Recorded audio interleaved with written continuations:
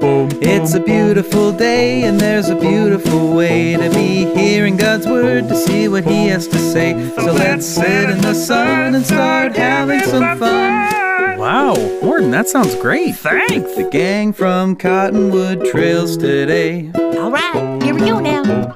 Cottonwood Trails.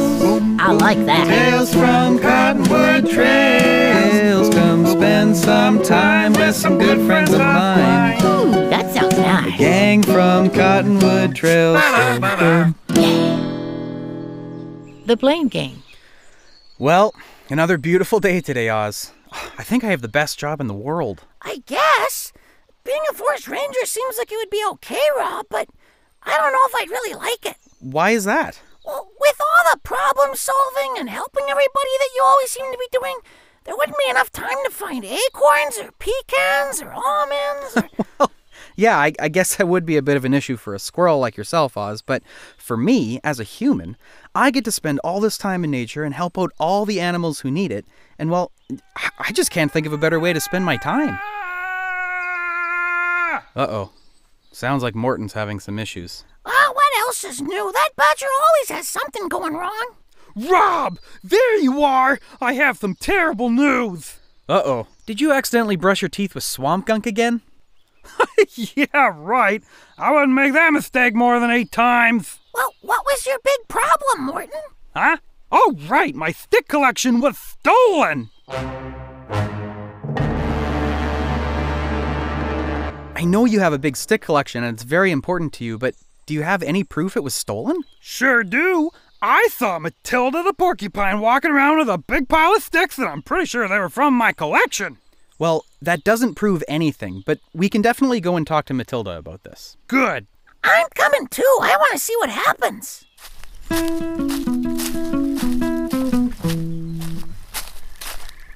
All right, here's Matilda's house. Do you think she's home? Only one way to find out. Huh? Who's there?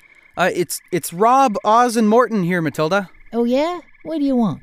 I think you know, you stick thief. Excuse me? Morton, take it easy. We don't know that Matilda took anything. You think I took your sticks? I don't think I know. You don't think at all. Yeah. Hey! Well, at least I don't take things that aren't mine. Okay, again, Morton, we don't know that Matilda took your sticks. Well, then why did I see her with sticks earlier? Morton, you nincompoop.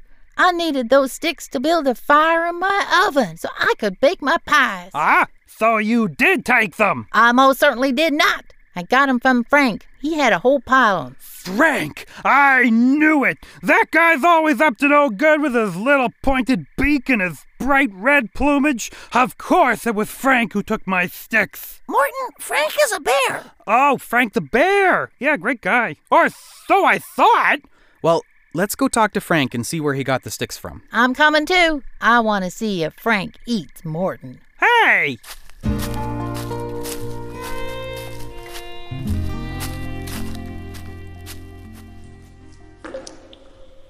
Okay, here's Frank's cave. Did he paint it recently? I think gray is a color it's always been. I don't know. I'm pretty sure these rocks here used to be purple. Boy, we need to get your head examined.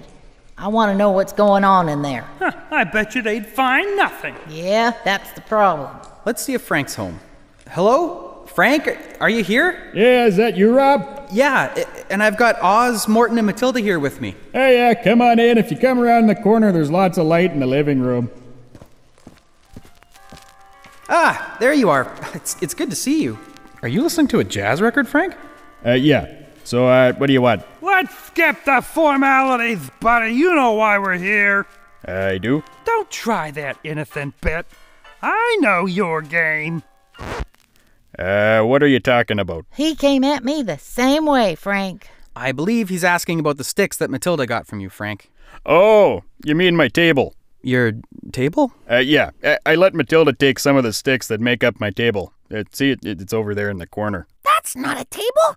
It's just a pile of sticks. Yeah, well, I was gonna make them into a table eventually, but all I really wanted it for was to put my cans of soda on, and as you can see, they sit pretty nicely on top of the pile.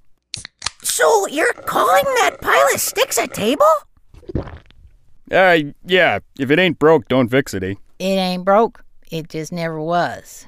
The question remains where you got the sticks, though, Frank. Yeah, those look pretty similar to the ones I have. All sticks look similar to yours. I didn't take 'em from you, bud.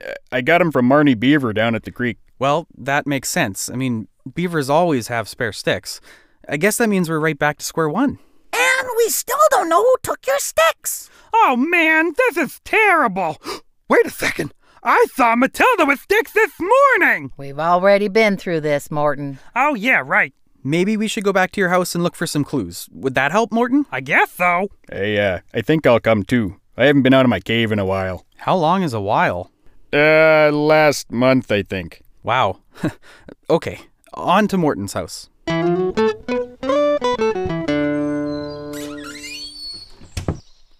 Okay, come on in. Take a seat in the living room. Okay, Morton, talk us through your morning leading up to when you realized the sticks were missing. Well, I got up just like normal and I walked into the kitchen to eat some food.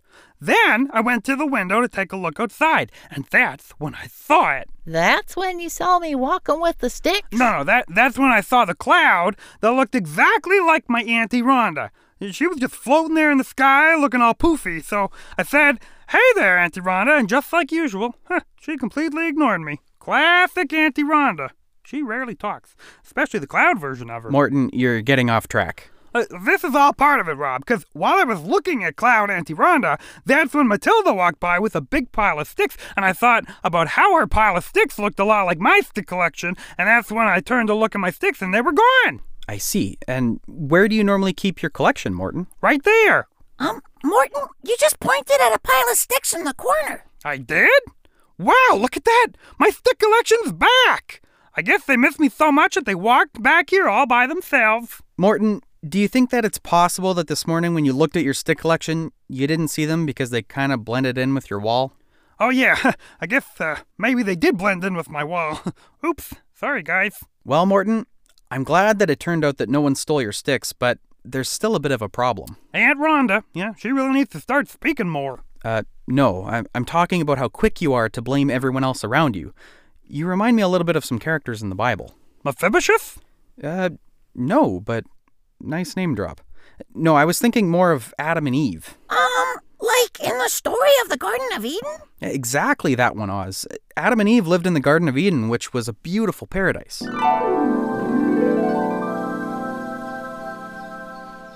Oh, Adam, this place is so beautiful. Yeah, Eve. I would even go as far as to call it a paradise. Yeah, one of those. This was before sin had entered the world, so everything was perfect. What's sin?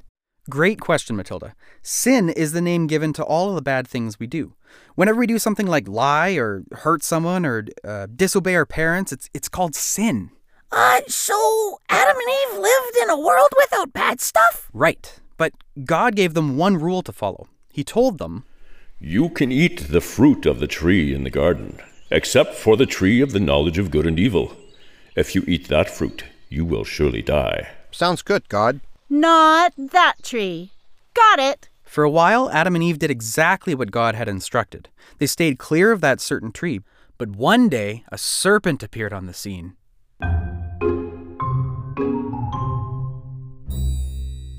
Yo, Eve. How's it going? Very good, thanks. Great. So, how about the weather? It is quite lovely. Perfect, even. Right. So, enough with the small talk here. I notice that you and your hubby over there don't eat from this particular tree. What's up with that? God told us not to eat from this tree, or we would surely die. Of course he did. Classic God. You won't die. He just doesn't want you to eat it because you'll become, as powerful as him. And so, Eve took a bite from the fruit. She then handed it to Adam, who also took a bite. Yeah, not bad. Instantly, their lives were changed forever. Wait a minute. I thought you said they'd die. They did die, Matilda. Not in a physical sense, but in a spiritual one. They had created a rift or a separation between themselves and God that would be passed on through all the people who would ever live. That rift was sin. They had disobeyed God. When God came to talk to them, he said, "Have you eaten from the tree of the knowledge of good and evil?" Well, yes, but it really wasn't my idea. Eve is the one who gave me the fruit and told me to eat it. So I did. Why did you do this, Eve? Well, it wasn't even me, really.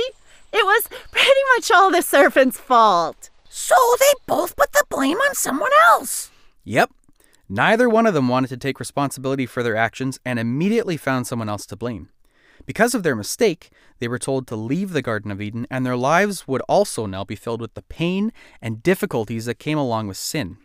We live in the same world and have to deal with the same problems as them. The only difference is that God has now made a way for us to have a relationship with him again through his son, Jesus.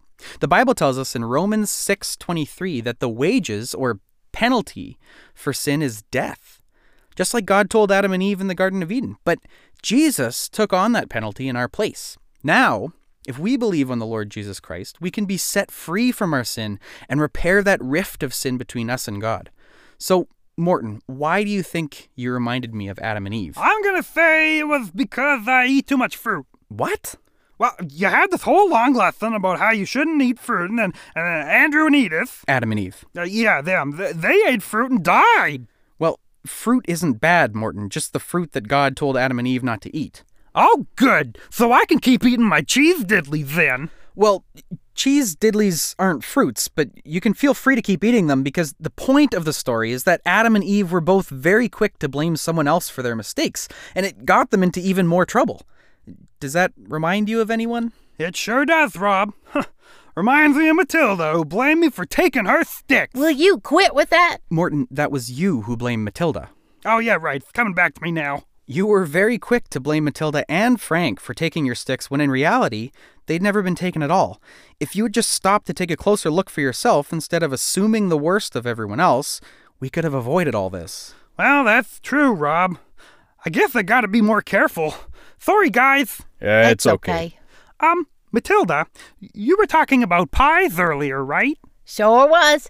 I can get those bad boys in the oven right away. Y'all want some? Yeah! Sure. Pie sounds great, Matilda. I'll take mine with some ice cream. Ooh, I think I've got some right here in my freezer. Hey! Where'd my ice cream go? Rob! Someone stole it! Maybe it was Oz. I know how much he loves maple walnut. Huh? Morton, no one took your ice cream. In fact, you never had any. How can you be so sure? You don't own a freezer, Morton. You're looking into a cupboard right now. Wow. You are good. Ever thought about becoming a detective? Oh, Morton, you still have a lot to learn, my friend.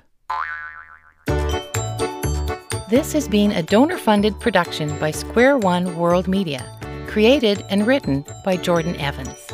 Starring in this episode were Jordan Evans, Karen Reimer, Eric Borman, Evelyn Strempler, and Robert Weeb.